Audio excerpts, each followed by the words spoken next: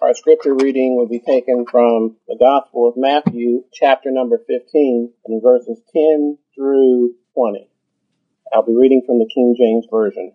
In verse number 10, the Word of God says, "And he called the multitude and said unto them, Hear and understand, not that which goeth into the mouth defileth a man, but that which cometh out of the mouth, this defileth a man. Then came his disciples and said unto him, Knowest thou that the Pharisees were offended after they heard this saying? But he answered and said, Every plant which my heavenly Father hath not planted shall be rooted up. Let them alone. They be blind leaders of the blind. And if the blind lead the blind, both shall fall into the ditch. Then answered Peter and said unto him, Declare unto us this parable. And Jesus said, Are ye also yet without understanding? Do not ye yet understand that whatsoever entereth in at the mouth goeth into the belly, and is cast out into the draught? But those things which proceed out of the mouth come forth from the heart, and they defile the man.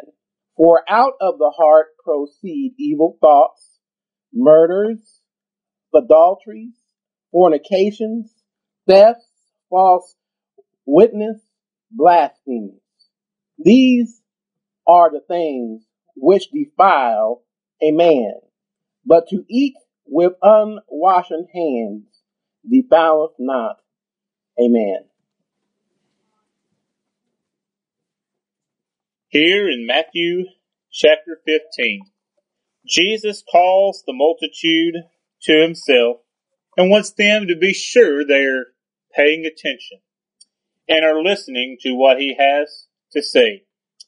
He says there in verse 11, Not what goes into the mouth defiles a man, but what comes out of the mouth, this defiles a man.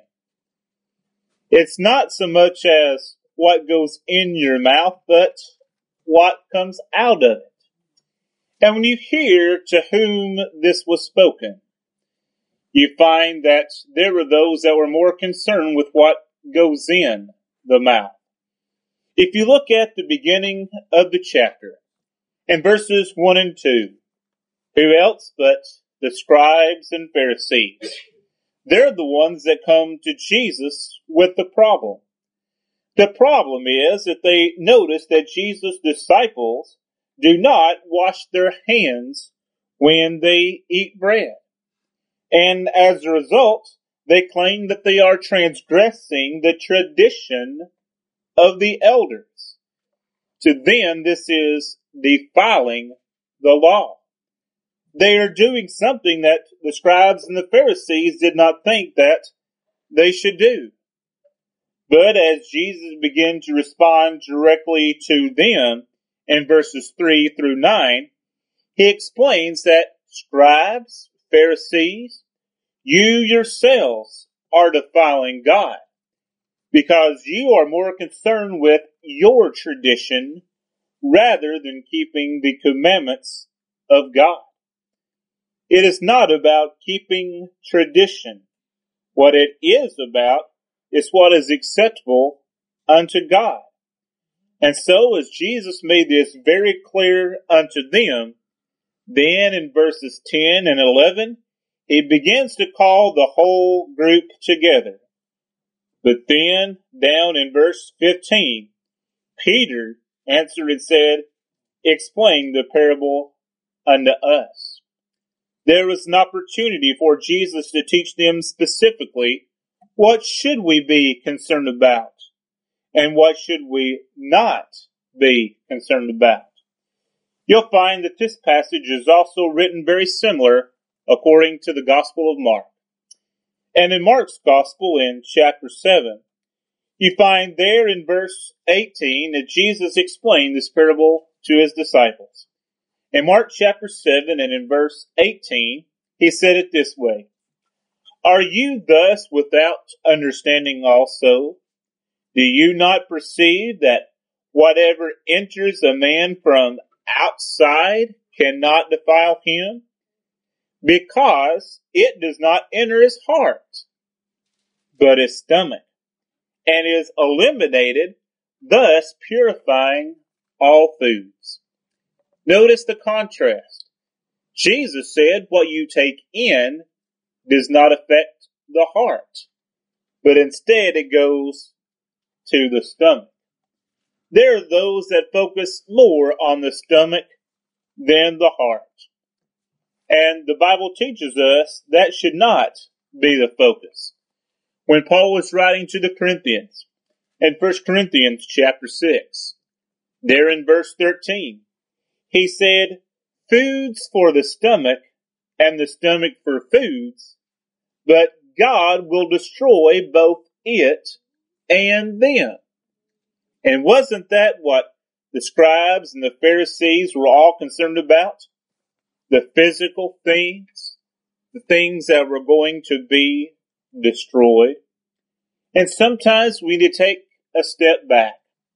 Maybe the things that we see are not the main thing that we should be looking at. A case in point, we go to the book of Acts in chapter 10. Now you'll recall in Acts chapter 10, Peter has a vision. And in that vision, he sees a sheet that is let down from heaven. That sheet comes down 3 times, and it is filled with animals that, according to the old law, were not to be eaten. You could go back to the book of Leviticus and read throughout the 11th chapter to find what God allowed to be eaten and what God said not to eat. And as these things took place to Peter, you'll find there in Acts chapter 10 and verse 13, a voice came to him saying, "Rise, Peter, kill and eat." But in verse 14, Peter said, "Not so, Lord, for I have never eaten anything common or unclean." Peter knew the law. He was willing to abide by it. But in verse 15, the voice spoke to him again the second time, "What God has cleansed, you must not call common. You must not call unclean." God has the right.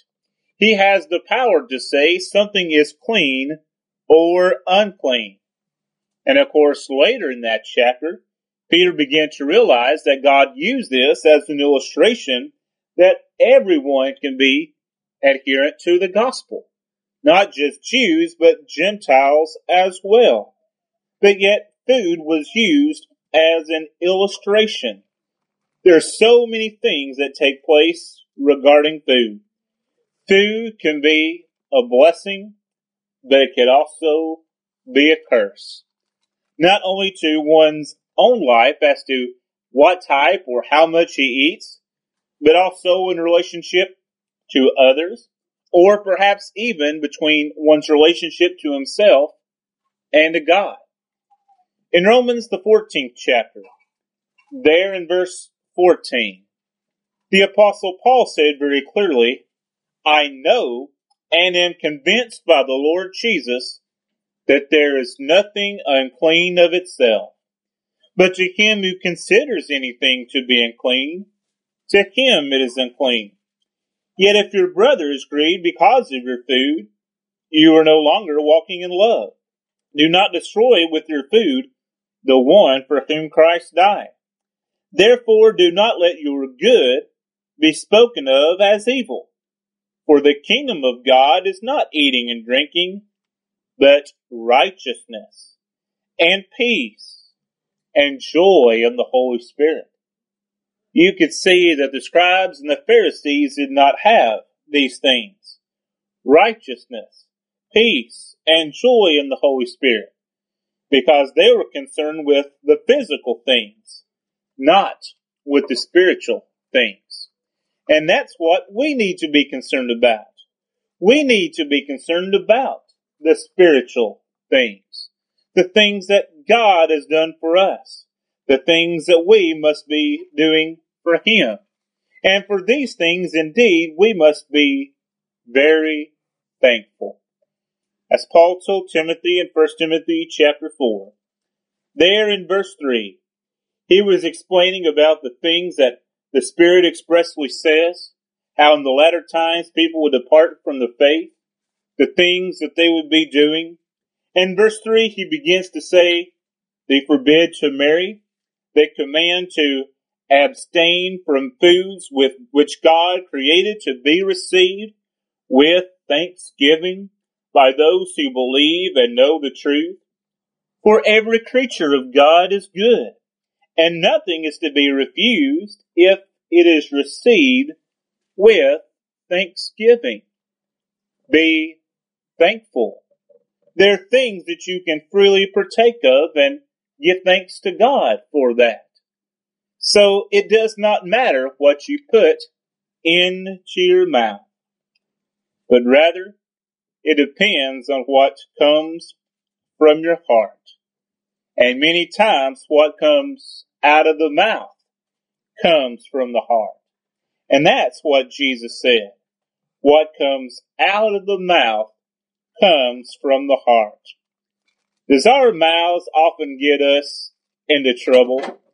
Have we ever said something that we wish we hadn't said? Sometimes we speak without thinking.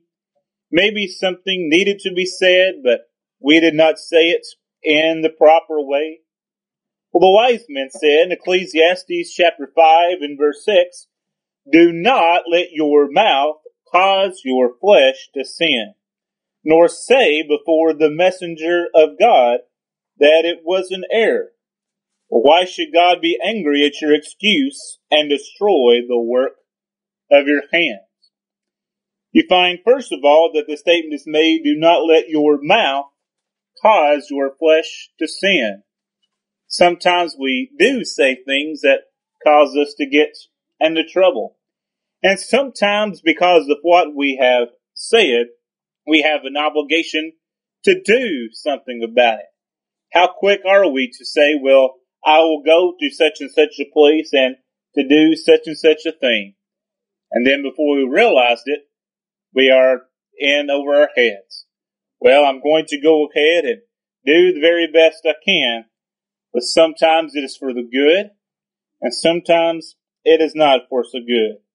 But then he said, why should God be angry at your excuse and destroy the work of your hands? Maybe we're not doing the proper thing because of what we said. Maybe our focus should be elsewhere. And maybe the things that we say are not the things that we should say at all. Why? Because what is what we say? What is it? What is it all about? Where does it come from? The answer is found in the Gospel of Matthew. There in the Gospel of Matthew in chapter 12, beginning here in verse 34, Jesus tells us very plainly. In Matthew chapter 12 and verse 34, Jesus says, brood of vipers, how can you, being evil, speak good things? For out of the abundance of the heart, the mouth speaks. A good man out of the good treasure of his heart brings forth good things, and an evil man out of the evil treasure brings forth evil things. But I say to you that for every idle word men may speak, they will give account of it in the day of judgment. For by your words you will be justified, and by your words you will be condemned. Jesus said it very plainly. Out of the abundance of the heart, the mouth speaks. What comes out of the mouth is a reflection of what is in the heart. The things that we constantly think about. What are our desires? What are our goals in life? What do we want to do each and every day? Is it good? Is it helpful? Do we speak about these things?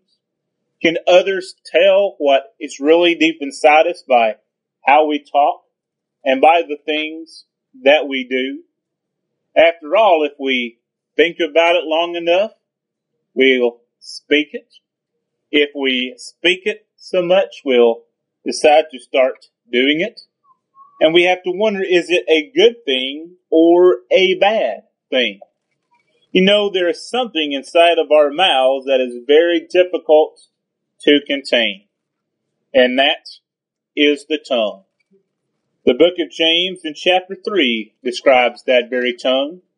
For there in verse 6 in James chapter 3, he says, the tongue is a fire, a world of iniquity.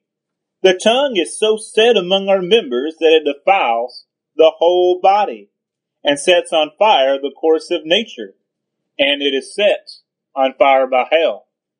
But then coming down to verse 10, he adds, no man can tame the tongue.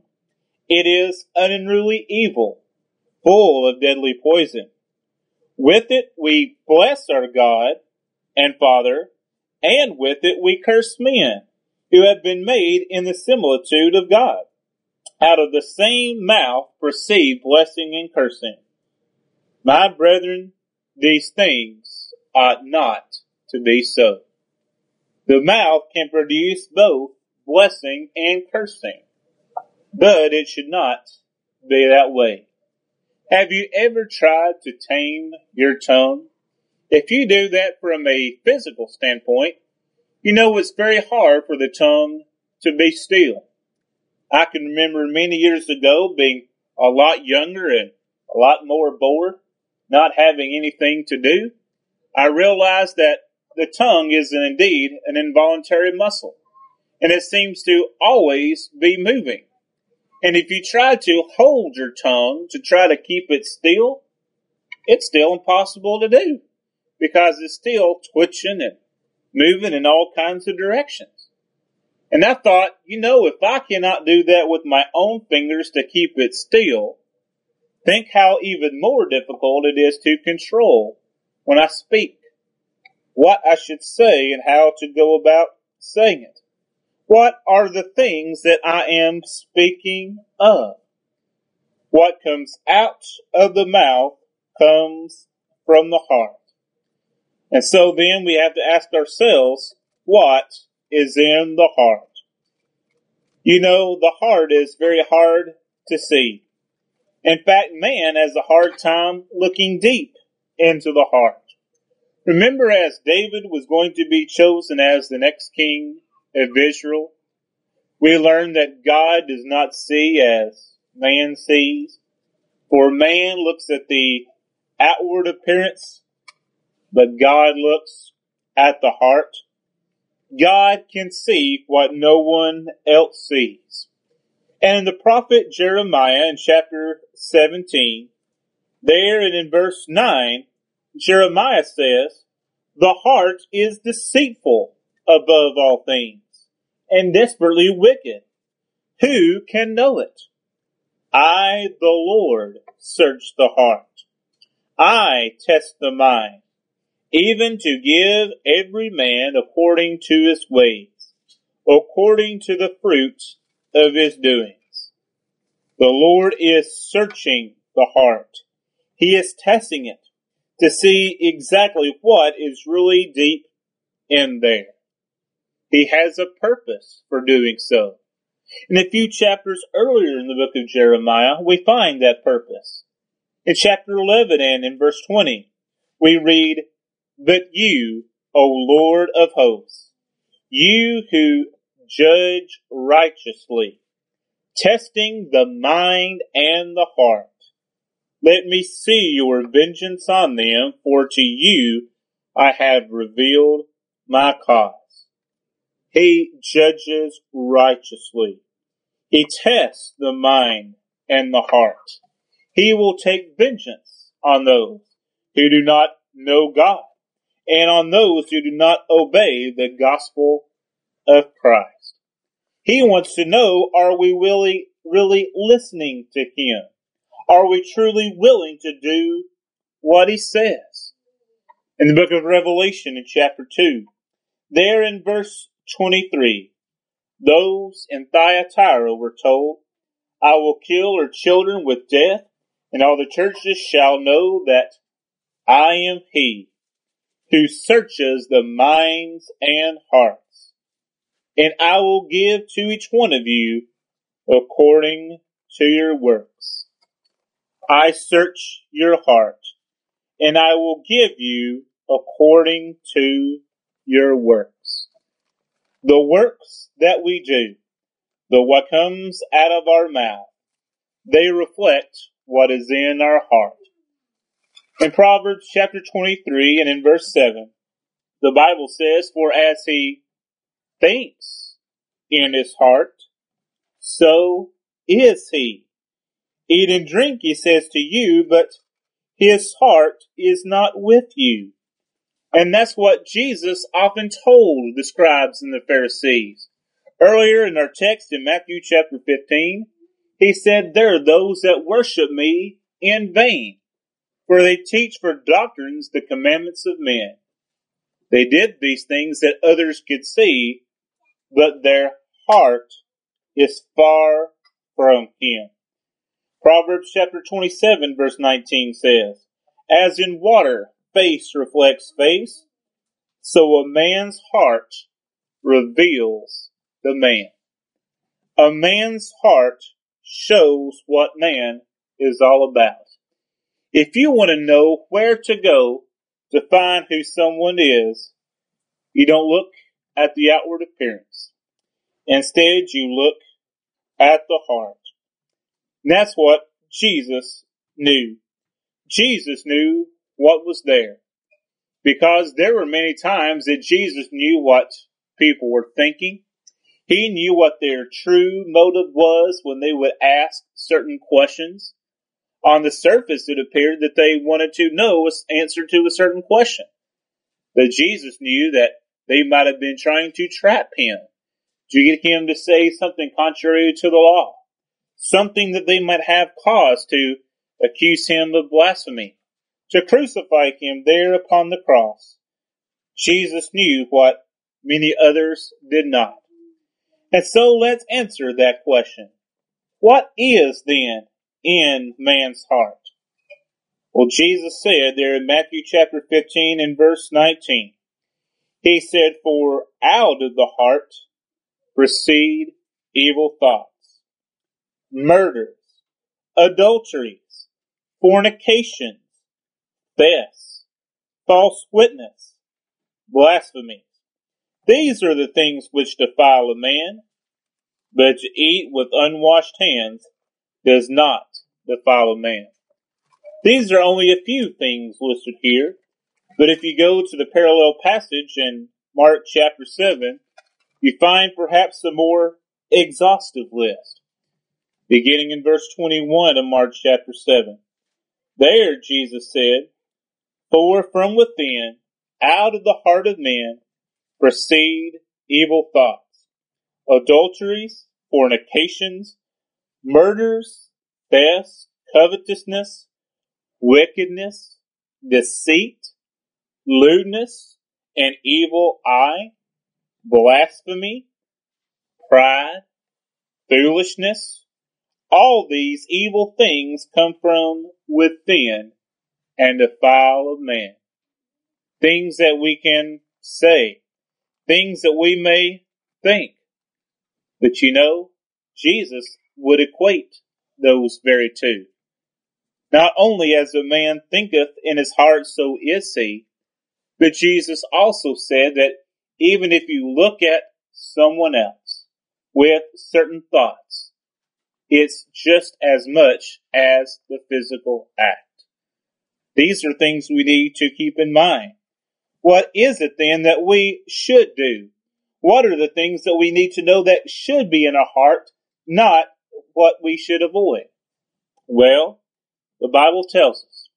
In Hebrews chapter 4, there in verse 12, the Bible says that the Word of God is living and powerful, and sharper than any two-edged sword, piercing even to the division of soul and spirit, and of joints and marrow, and is a discerner of the thoughts and intents of the heart.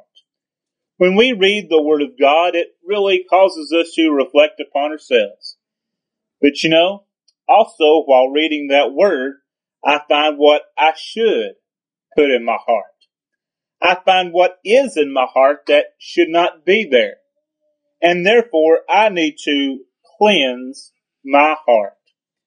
Jesus said in Matthew chapter 5 and verse 8, "Blessed are the pure in heart, for they shall see God."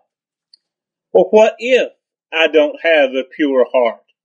How am I going to get one? Well, let's consider what a few individuals said from the Old Testament.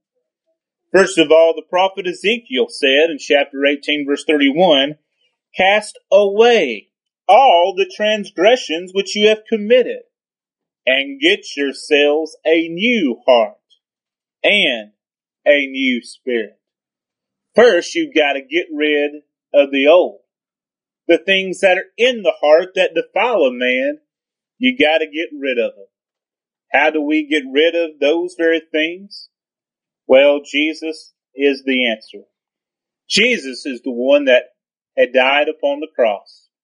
He is the one that shed his sinless blood so that our sins, every word, every thought, every action that should not be there, can be taken away. And once the old has been cleansed, then we are ready for something new. Remember the plead of Daniel in Psalm 51, David? After the sin that David had committed with Bathsheba and Uriah the Hittite, he pleaded, "Create in me a clean heart, O God, and renew a steadfast spirit within me." He was ready to have something new. And God indeed can give us something new. Our hearts can be changed. You see, Jesus made it very clear. It is not what goes into the mouth that defiles the man, but what comes from the heart.